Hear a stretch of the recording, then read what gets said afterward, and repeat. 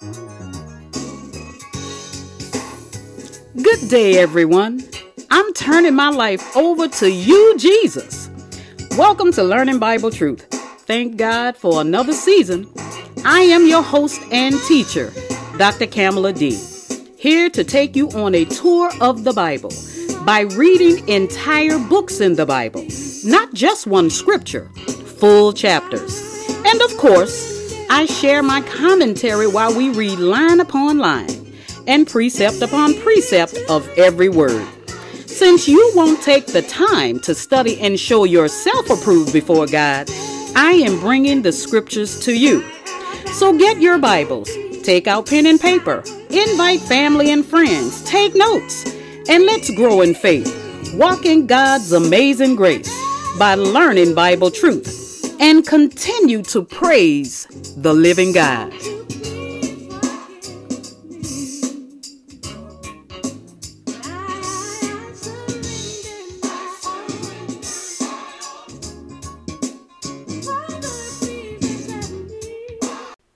Hi, Saints. I am glad to be back. I thank God for another year.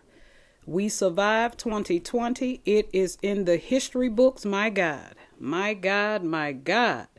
I thank God that I am still here. I thank God that He has a hedge of protection around me and my family and my brothers and sisters in Christ. Now, we are going to tour 2 Samuel. Now, the last time I was on the air teaching, we concluded 1 Samuel. Now, for those of you who don't know, 1 Samuel, according to Jewish rabbis, teachers, was written by Samuel, the prophet Samuel, the great prophet Samuel, but he died in 1 Samuel. Now, 2 Samuel, there is a little confusion about who the author is. It was possibly written by Abiathar the priest. Now, these events took place between, I'd say, 931 and 722 BC. Now, David is the forerunner of the Messiah. Now, the key persons in 2 Samuel would be David, Nathan, Absalom, Joab, and Bathsheba. Now, for those of you who don't know the history of 1 and 2 Samuel, they were originally one book called the Book of Samuel. Now, the actual author is unknown. We don't know who wrote 2 Samuel, but Samuel undoubtedly had written a great deal about this time in Israel's history. However, we don't know who the author is. Now, with that said, I will be reading from the NIV, which is the New International Version. It doesn't matter which version of the Bible you have.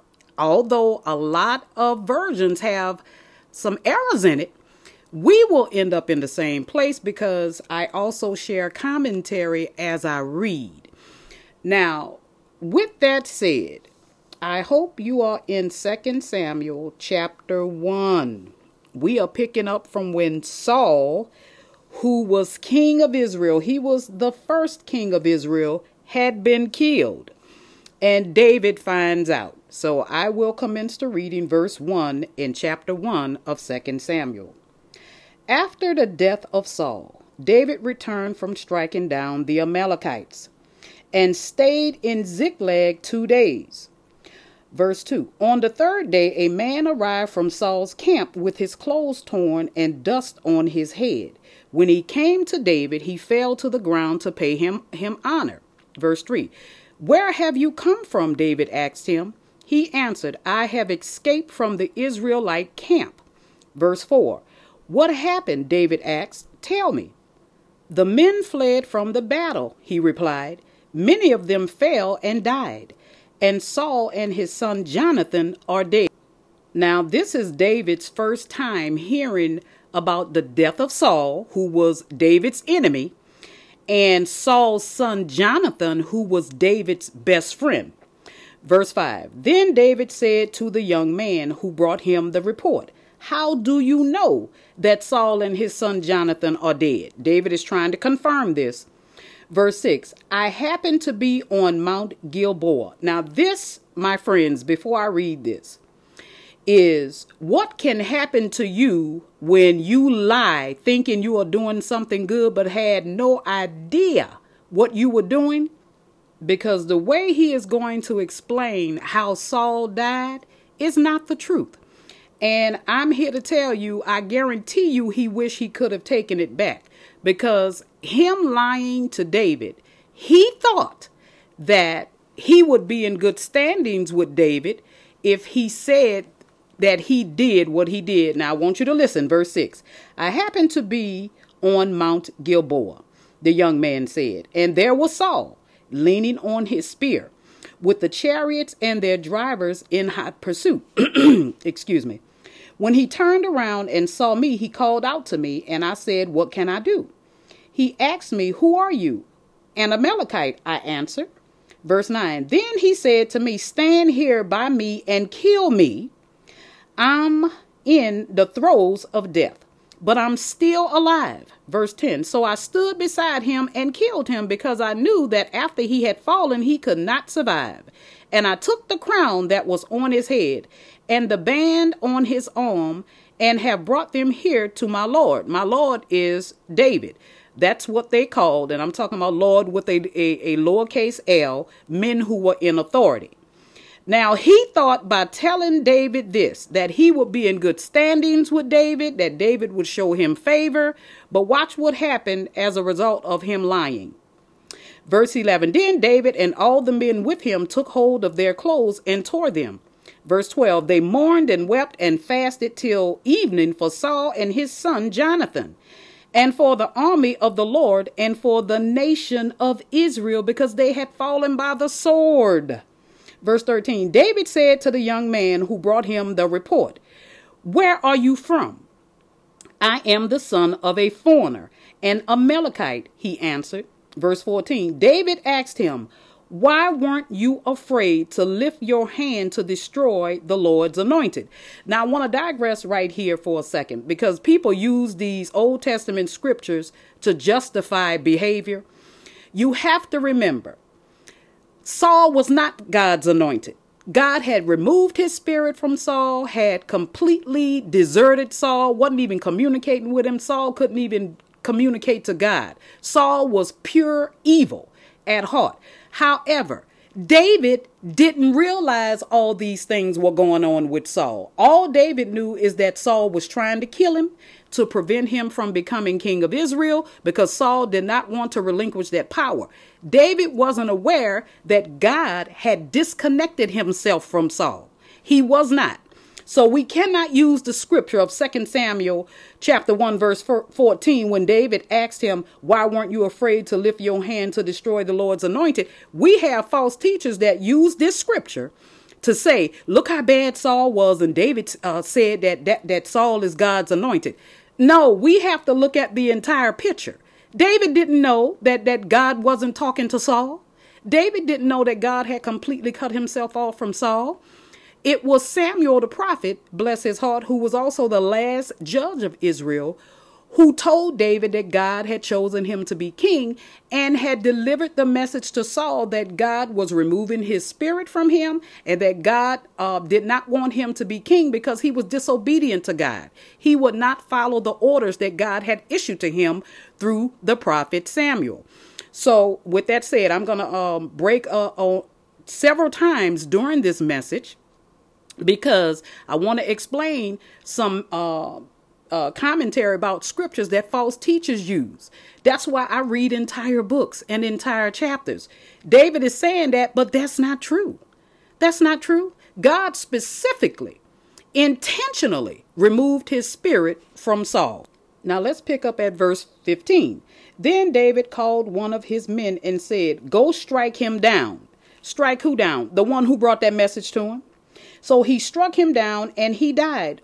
Verse 16, for David had said to him, your blood be on your own head, your own mouth testified against you when you said, I killed the Lord's anointed. Now, here is the thing, what I want you to understand about verse 16. When David said, your blood be on your own head, Now, this was a lying Amalekite. He lied. He just wanted to get in David's good grace. And he is responsible for his own death. Okay, this young man had presumed to do what David himself had twice refused to do. That is to kill Saul.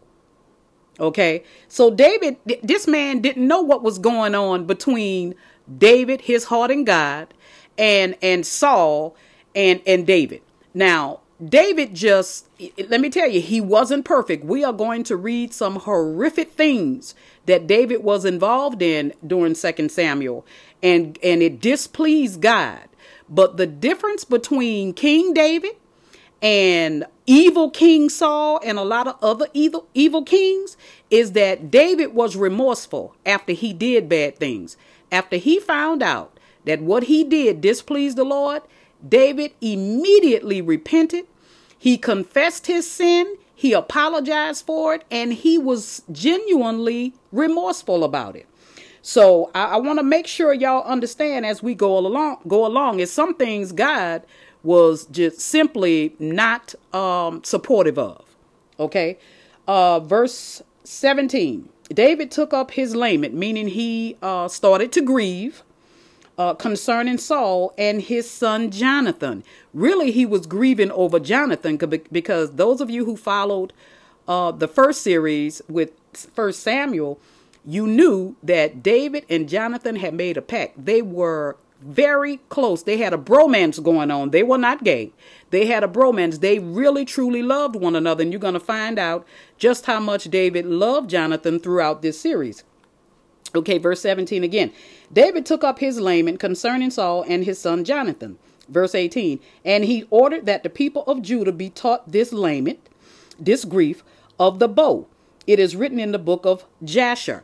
Now, the book of Jasher is not in the Holy Bible. For some reason, it was removed by the scholars who really don't have authority to remove anything from the Bible. I have the book of Jasher. I'm not going to read anything from it. But the book of Jasher actually means the book of the upright one. Now, but Jasher is generally left untranslated into English, which is another reason why it's not in the Holy Bible, because the translators did not translate it from Hebrew to English. I don't know why. Maybe it was difficult to do, but I have it in English. I've read it, so there is no reason why I think it should not be in the Bible. But see, men, you have to watch when men try to tamper with God's word. Okay, it's not up to men to put in the Bible and take out the Bible what they think should be there and what they think should be removed. So that's about all I'm going to mention about the book of Jasher, because that's not what this story is about. But what this is saying in verse 18, and he ordered that the people of Judah be taught this lament of the bow. It is written in the book of Jasher. Okay, the what David taught or ordered the people to be taught is written in the book of Jasher. If I felt the need that that you should hear it, I would read from it. You guys know I will read from some of the apocryphas, but not in this case. So let's pick up at verse 19. This is David singing. Now listen, we know David was a psalmist. He wrote the book of Psalms and Song of Psalms. David was super talented. He wasn't just a mighty warrior, a great fighter in war. David was also a musician and a singer.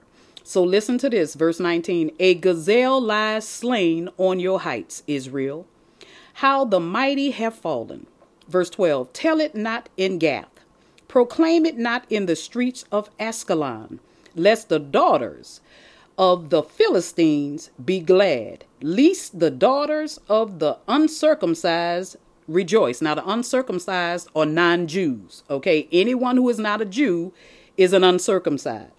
Verse 21, mountains of Gilboa, may you have neither dew nor rain. May no showers fall on your terraced fields. For there the shield of the mighty was despised, the shield of Saul no longer rubbed with oil.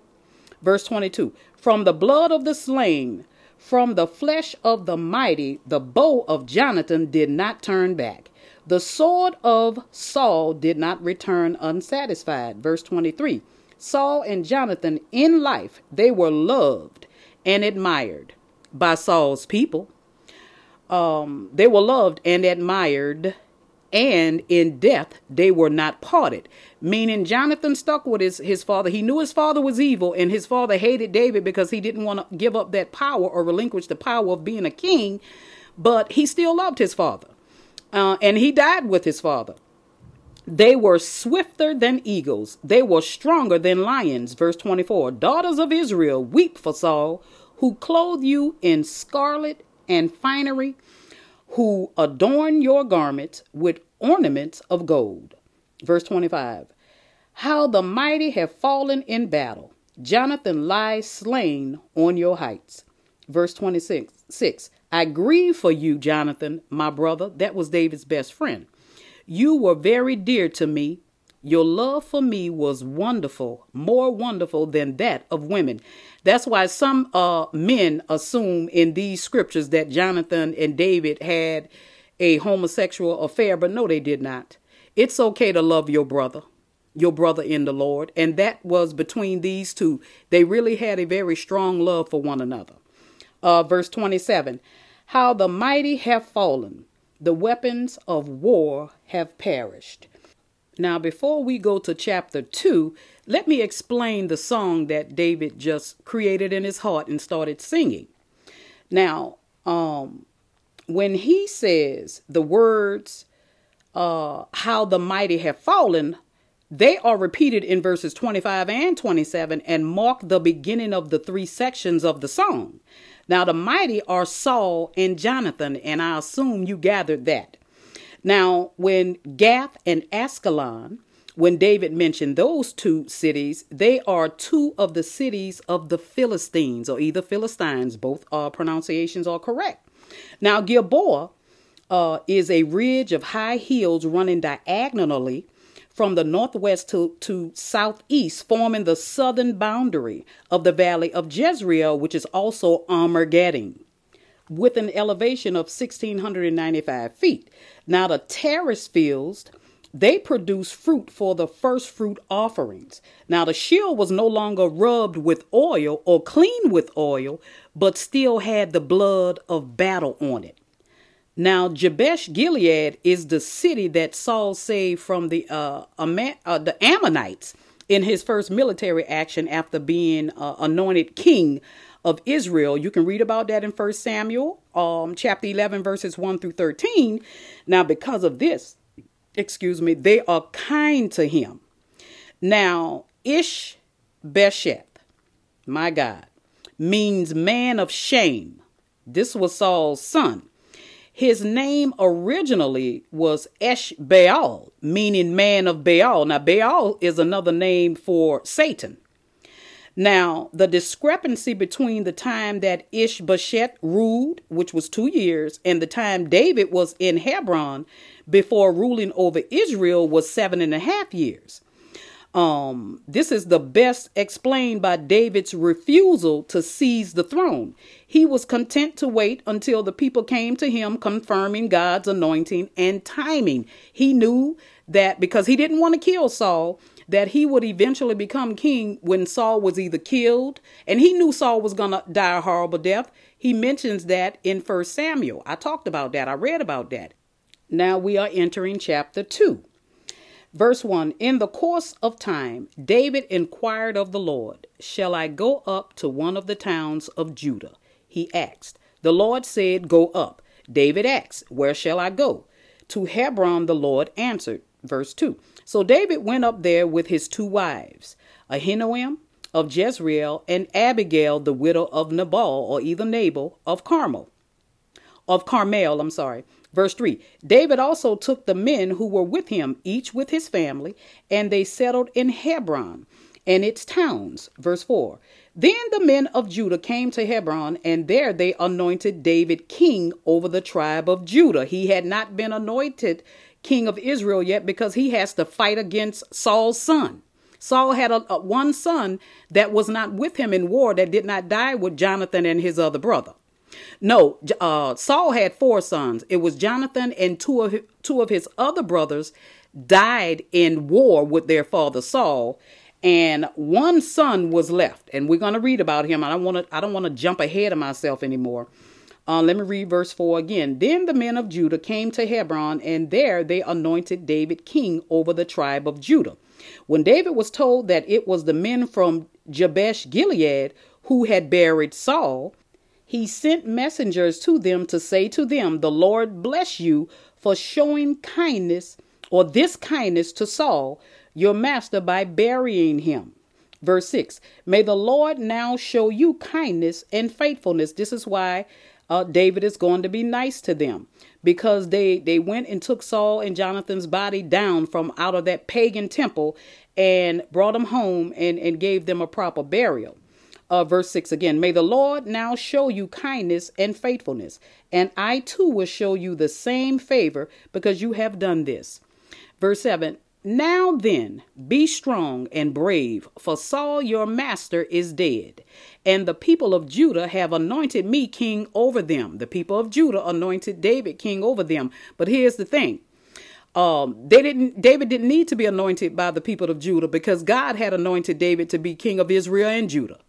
Okay, you got to remember, Israel and Judah were once one nation, but they were divided. I don't want to get into that. That's a whole nother teaching. Verse 8, "Meanwhile, Abner, son of Ner, the commander of Saul's army," pay attention to this, "had taken Ishbosheth, son of Saul, and brought him over to Mahanaim." Verse 9, "He made him king over Gilead, Asheri, and Jezreel, and also over Ephraim, Benjamin, and all Israel." Verse 10, "Ishbosheth, son of Saul, was 40 years old when he became king over Israel, and he reigned 2 years." Now here's the thing. God never chose him to be king over Israel. He put himself there.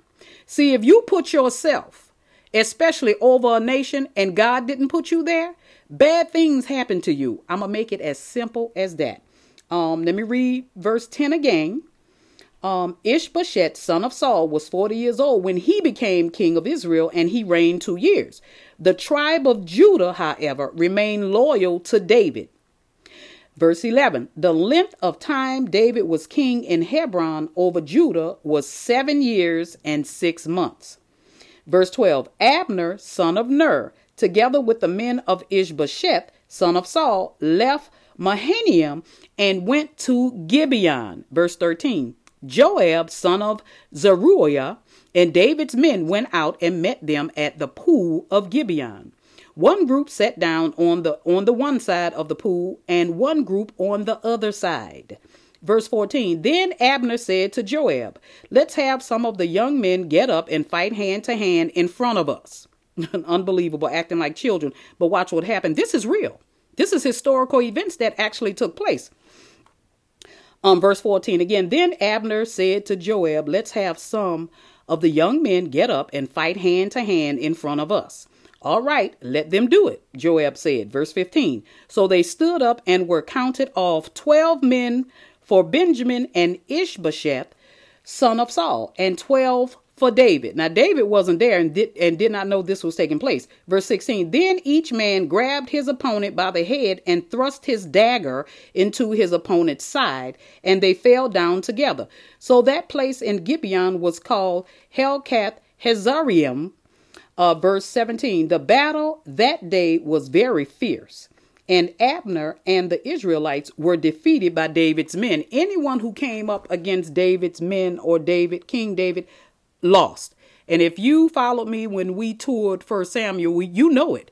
God had already told David, anyone that comes up against you is going to lose. And see, when God makes that statement, God means what he says. And these men were a part of David's army. This is why Saul's people lost the battle to them. Verse 18, "The 3 sons of Zeruiah were there, Joab, Abishai, and Asahel.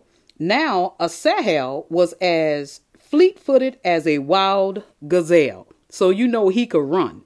Verse 19, "Chased Abner, turning neither to the right nor to the left as he pursued him." Verse 20, Abner looked behind him and asked, "Is that you, Asahel?" "It is," he answered. Verse 21, then Abner said to him, "Turn aside to the right or to the left, take on one of the young men and strip him of his weapons." But Asahel would not stop chasing him.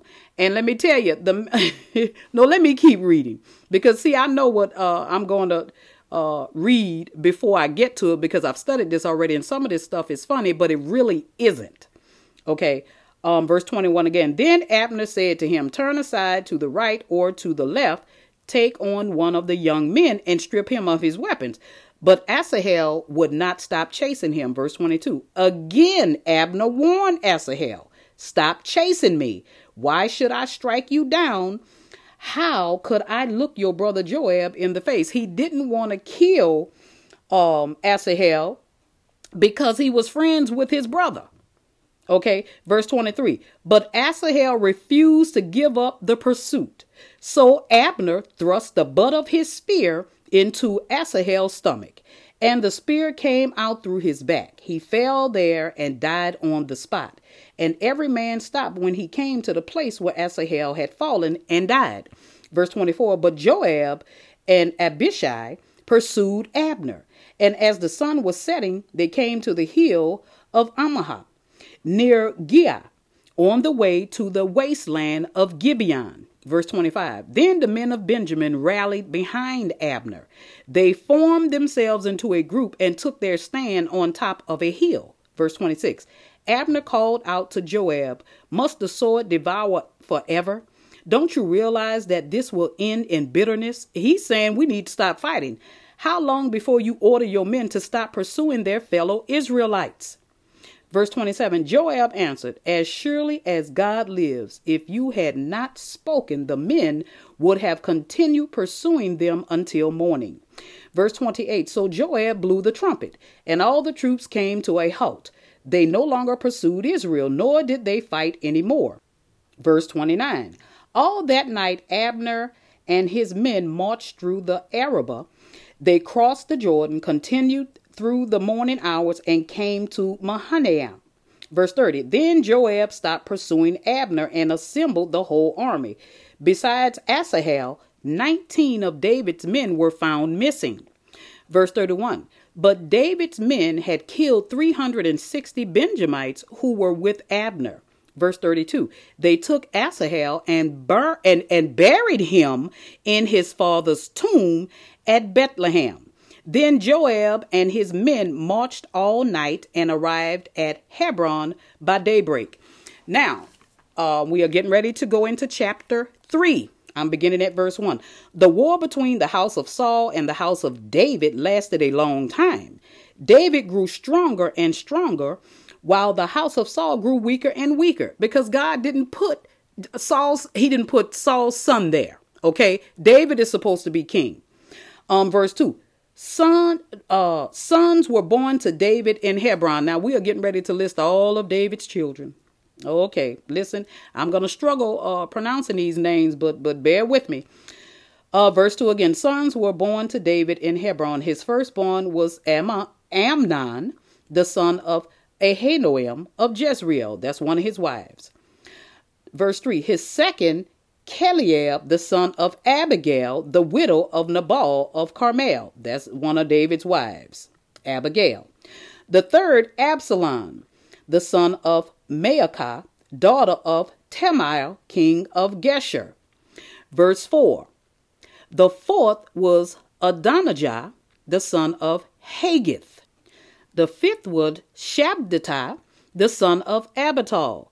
Verse 5, and the sixth was Ephraim, the son of David's wife, Eglah. Now, David had many wives. Some we didn't hear about when he married them, but every woman that David liked, he took them as his wife. Now, back then, you could have as many wives as you choose. But today, especially in America, it is against the law to have more than one wife or more than one husband. It's called bigamy. Okay. Verse 6, during the war between the house of Saul and the house of David, Abner had been strengthening his own position in the house of Saul. Verse 7. Now Saul had a concubine named Ritzpah, daughter of Aiah. And Ishbosheth said to Abner, why did you sleep with my father's concubine? Verse 8. Abner was very angry because of what Ishbosheth said. So he answered, am I a dog's head on Judah's side? This very day I am loyal to the house of your father Saul and to his family and friends. I haven't handed you over to David, yet now you accuse me of an offense involving this woman. Verse 9. May God deal with Abner, be it ever so severely, if I do not do for David what the Lord promised him on oath. Verse 10. And transfer the kingdom from the house of Saul and establish David's throne over Israel and Judah from Dan to Beersheba. Now, he's saying, look, I already know God chose David to be king. And so does Saul's son. But they don't care. You know why? Because God allowed things to play out just like he does today. And because God allowed things to play out, people think God is not going to do them anything. But Judgment Day is coming. Judgment Day is coming, people. Let me read verse 10 again. Verse 9 and verse 10.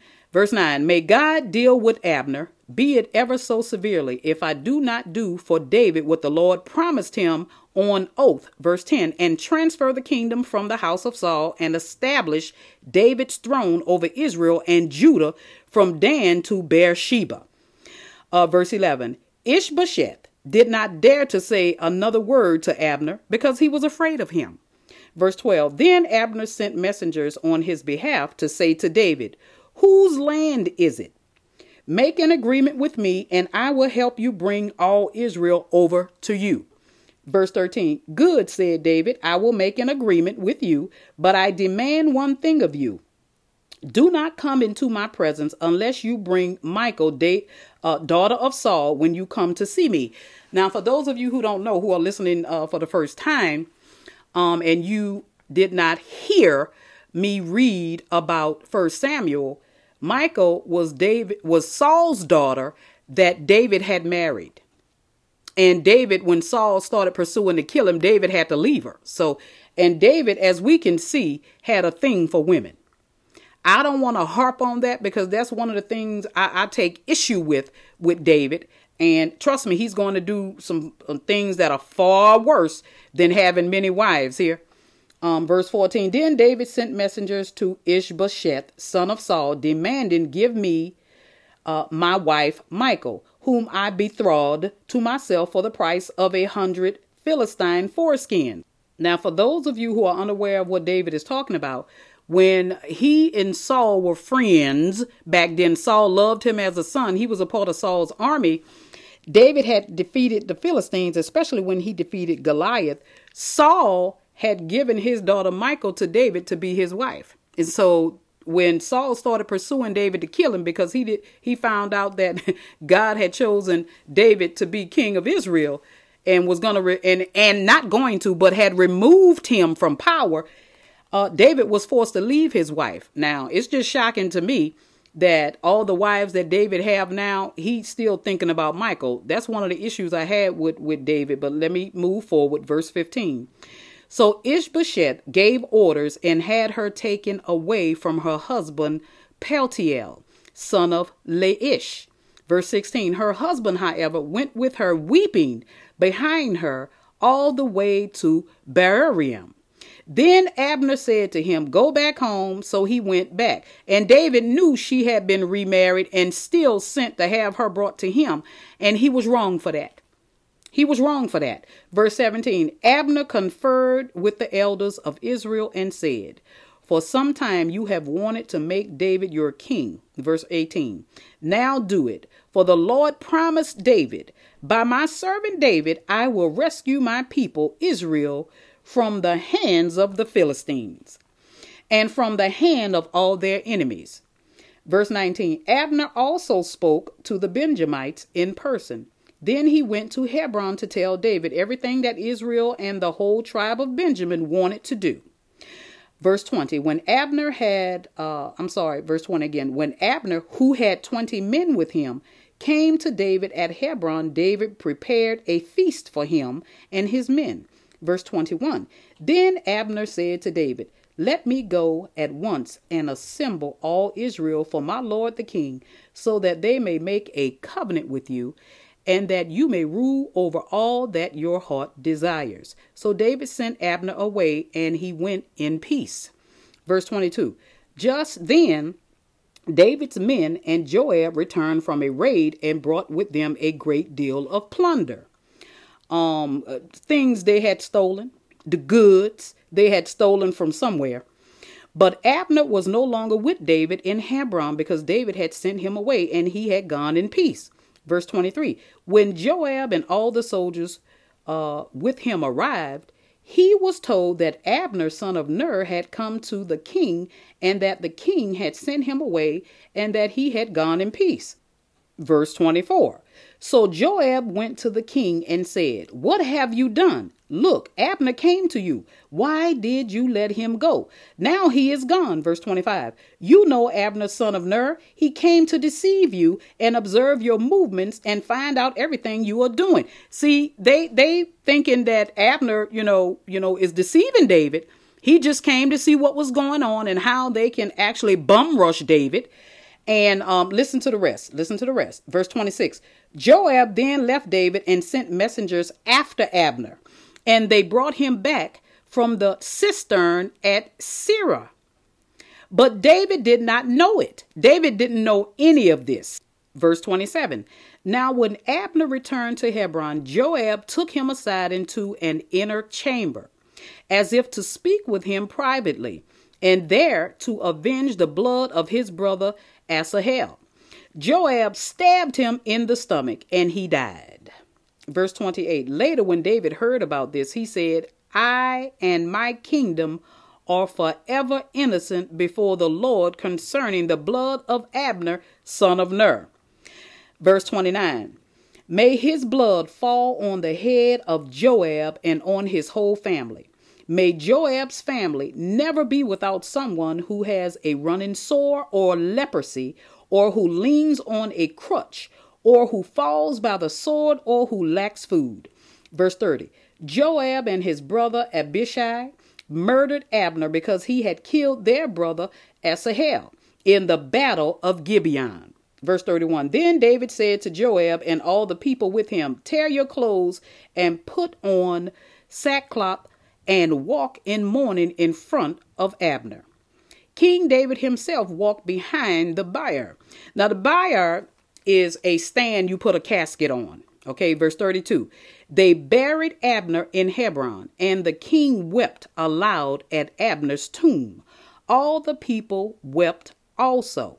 Verse 33. The king sang this lament for Abner. This was a song in grief, and this is another one of David's songs. Listen. Should Abner have died as the lawless died? Verse 34. Your hands were not bound, your feet were not fettered. You fell as one falls before the wicked, fettered meaning shackled. And all the people wept over him again. Verse 35. Then they all came and urged David to eat something while it was still day. But David took an oath, saying, may God deal with me, be it ever so severely, if I taste bread or anything else before the sun sets. Verse 36. All the people took note and were pleased. Indeed, everything the king did pleased them. Verse 37. So on that day, all the people there and all Israel knew that the king had no part in the murder of Abner, son of Ner. Verse 38. Then the king said to his men, do you not realize that a commander and a great man has fallen in Israel this day? Verse 39.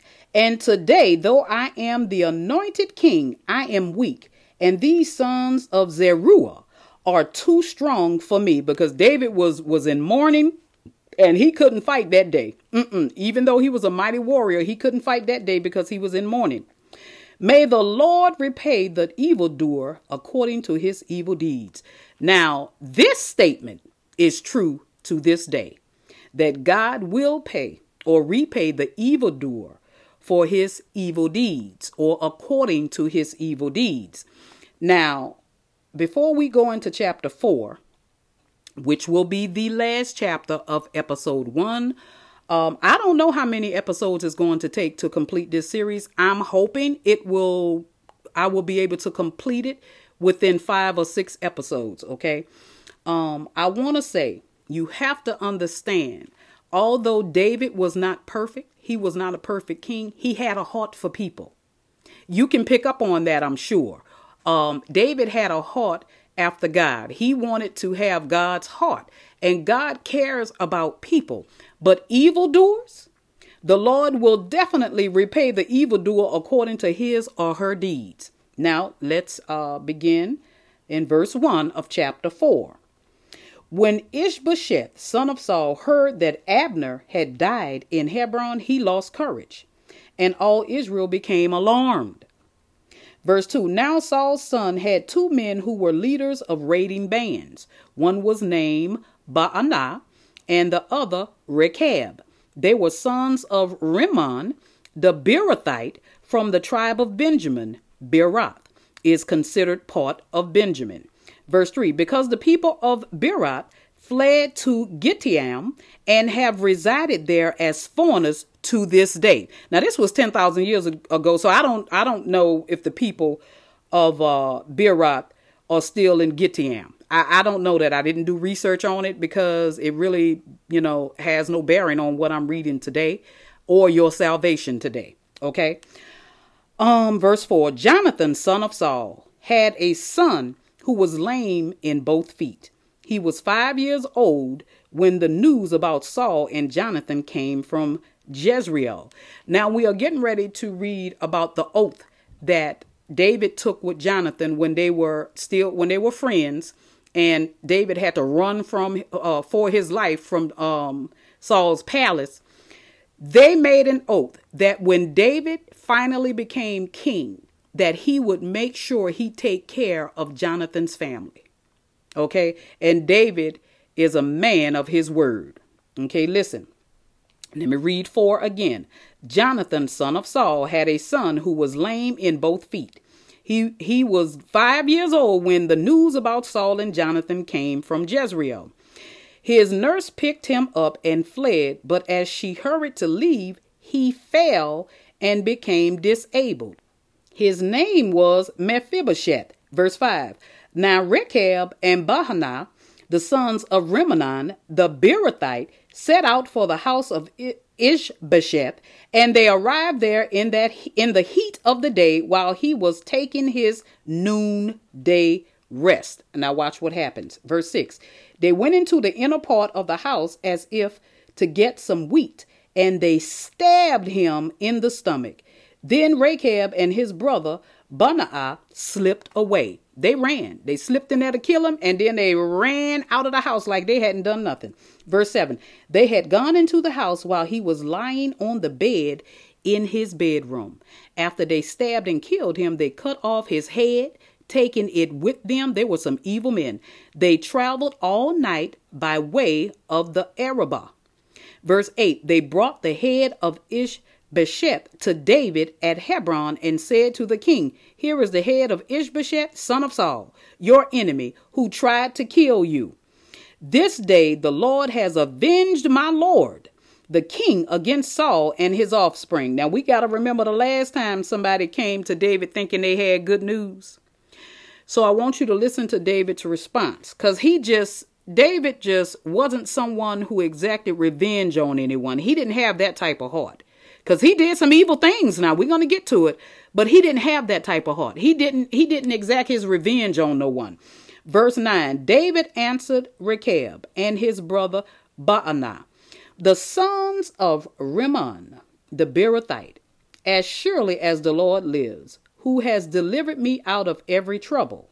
Verse 10, when someone told me Saul is dead and thought he was bringing good news, I seized him and put him to death in Ziklag. That was the reward I gave him for his news. Verse 11. How much more when wicked men have killed an innocent man in his own house and on his own bed, should I not now demand his blood from your hand and rid the earth of you. Unbelievable. Unbelievable. Verse 12. So David gave an order to his men, and they killed them. They cut off their hands and feet and hung the bodies by the pool in Hebron. But they took the head of Ishbosheth and buried it in Abner's tomb at Hebron. Now that was the end of chapter 4. Now David views their act as a violent murder against a defenseless man because he was asleep. And so therefore, back then the law was if you killed or shed innocent blood, you had to be executed. And that should exist today. Now, these radical measures send the message to the northern tribes that David holds no hatred for Saul, his tribe, or his descendants. That just was not David's heart. Okay? It just wasn't David's heart. Now, we will resume either tomorrow. I may read chapters 5, 6, 7, and 8 if I have time. If not, we will resume next Saturday. It gets better. Now, I want to make a comment about what happened in the United States Capitol on Wednesday. I, like many others, was speechless when I saw this. However, I was not shocked because I saw this coming because of the type of man Trump is. He is a white supremacist. He is a narcissist who suffers from mental illness just like Saul did. And he did not want to give up that power. But for him to egg on these poor people, these white supremacist groups and these KKK groups, because that is who these members are. These are militia groups. They are hate groups. He was on Twitter egging them on to do this. And for those of you who don't know, Trump privately funds these white supremacy groups. They are groups that hate the U.S. government. And they have been trying to overthrow the U.S. government because of its democracy for years. This is not new, for years. But to have someone in office whose idols are Hitler and Kim Jong-un and the Prince of Saudi Arabia, these are evil people. You should expect this. Now, he should have been removed from the presidency this day, even though Biden has been certified and will take office on January the 20th. Trump needs to be removed now because by law, he is still the president and he still has some authority. So we don't know what he's capable of. So that even though, and I know you guys, I am not the only one who saw this. We had decent Republicans jumping ship saying, oh, no, I cannot support this. So I've heard several people who left Trump's cabinet months ago said when they were being interviewed after this horrific incident. And what you saw was domestic terrorism. That's what we saw. A couple of people said, one was a female. I'm not going to name them. You go on YouTube, you can pull it up. They said they saw this coming. That's why they left. They saw this coming months ago. That's why they left. They knew what was going on behind closed doors. And for them to allow this to happen, because I would have sounded the horn. I'm not afraid of Trump or any of his followers. Anything that breathes can die. So in order for this to never happen again, you cannot put a narcissist or a white supremacist in office. White supremacists are hate mongers. And you will never find one video where a Black Lives Matter group stormed the Capitol and tried to attack Congress. Let me tell you guys something. It is legal to obtain a permit to march. Okay? But it's illegal to riot. Black Lives Matter never rioted. Those were outsiders coming in and joining the Black Lives Matter march, and they started rioting. It had nothing to do with the Black Lives Matter organization, and we had police pepper spraying the Black Lives Matter mothers while they were standing up against the wall, not doing anything. These were women. I saw this with my own eyes, and it hurt me to the core where it's certain news I can't watch. I can't watch innocent people being hurt. We had a Capitol Police officer die, was murdered in the midst of this terrorist act. And I'm here to tell you, every last one of those people who stormed that Capitol building should be punished to the full extent of the law, if as many as they can get a hold of. And let me tell you something, there is word out that they said they are not finished. So let me tell you what's going to happen. Okay. They are going to have to contend with the U.S. military and law enforcement, Capitol Police, Secret Service, and FBI. They can't fight and win that battle. So what you are going to see is a lot of dead Trump supporters in the streets. That's what we are going to see. My prayer is that we have a peaceful transition. Trump knew he lost that election fair and square, but he was egging these people on because he know they're stupid. He know they're ignorant, telling them that this was the biggest fraud in American history. No, it wasn't. The fraud was he couldn't get the people who work for him to cheat. They just wasn't going to violate the law in that way because it would ruin our democracy. You see what Vice President Pence did? God bless him. God protect him. God put his hedge of protection over Vice President Pence because he refused to break the law for Trump. But Trump was on Twitter when Pence was speaking saying, go ahead, Pence. Now is the time for you to get courage. Now is the time for you to do what you need to do, trying to get Pence to break the law and say he recommend that they have an investigation so that they can overturn the election. Pence wasn't going to do it because there's no evidence of fraud. This was the most watched election in history. They had people from both parties.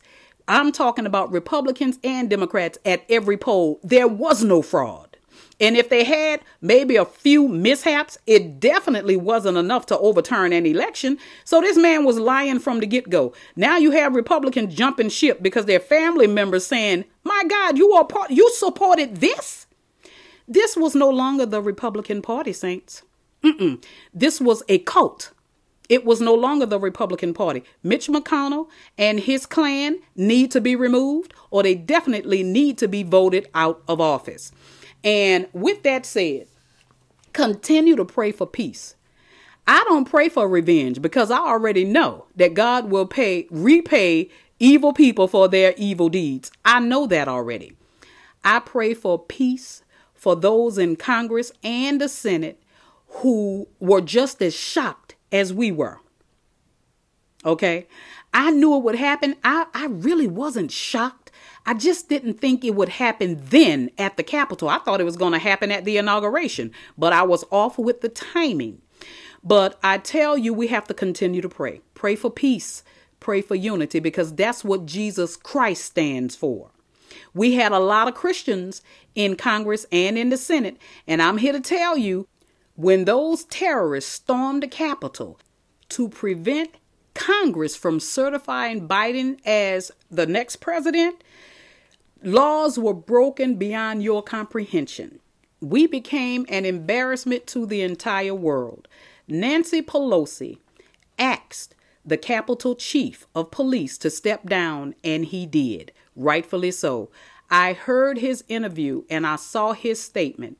He said that they had prepared staffing according to the event, which was supposed to be a protest, but they forgot who was protesting. These were hate-filled men who said they were going to storm the Capitol. So it makes me think, I hope it's not true. I don't have proof, but it makes me think that the Capitol Police in some way helped them.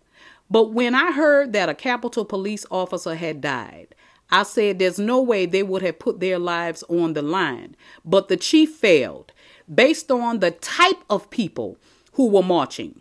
He should have had that building surrounded by the National Guard and more police officers. And he did not. So that's why he willfully stepped down when Nancy Pelosi asked him to step down. How dare the police allow criminals, terrorists, domestic terrorists, come and storm our Capitol to try and erupt Congress from certifying Biden as our next president. I hope we will never see anything like this in my lifetime. I do know I have never witnessed anything like this in my lifetime, but I don't want to see it happen again before I leave this earth to go be with the Lord Jesus Christ. So with that said, saints, continue to pray in peace. Continue to walk with Jesus.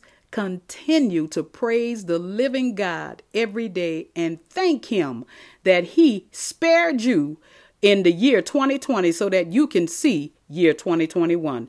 So see you next week. Peace out.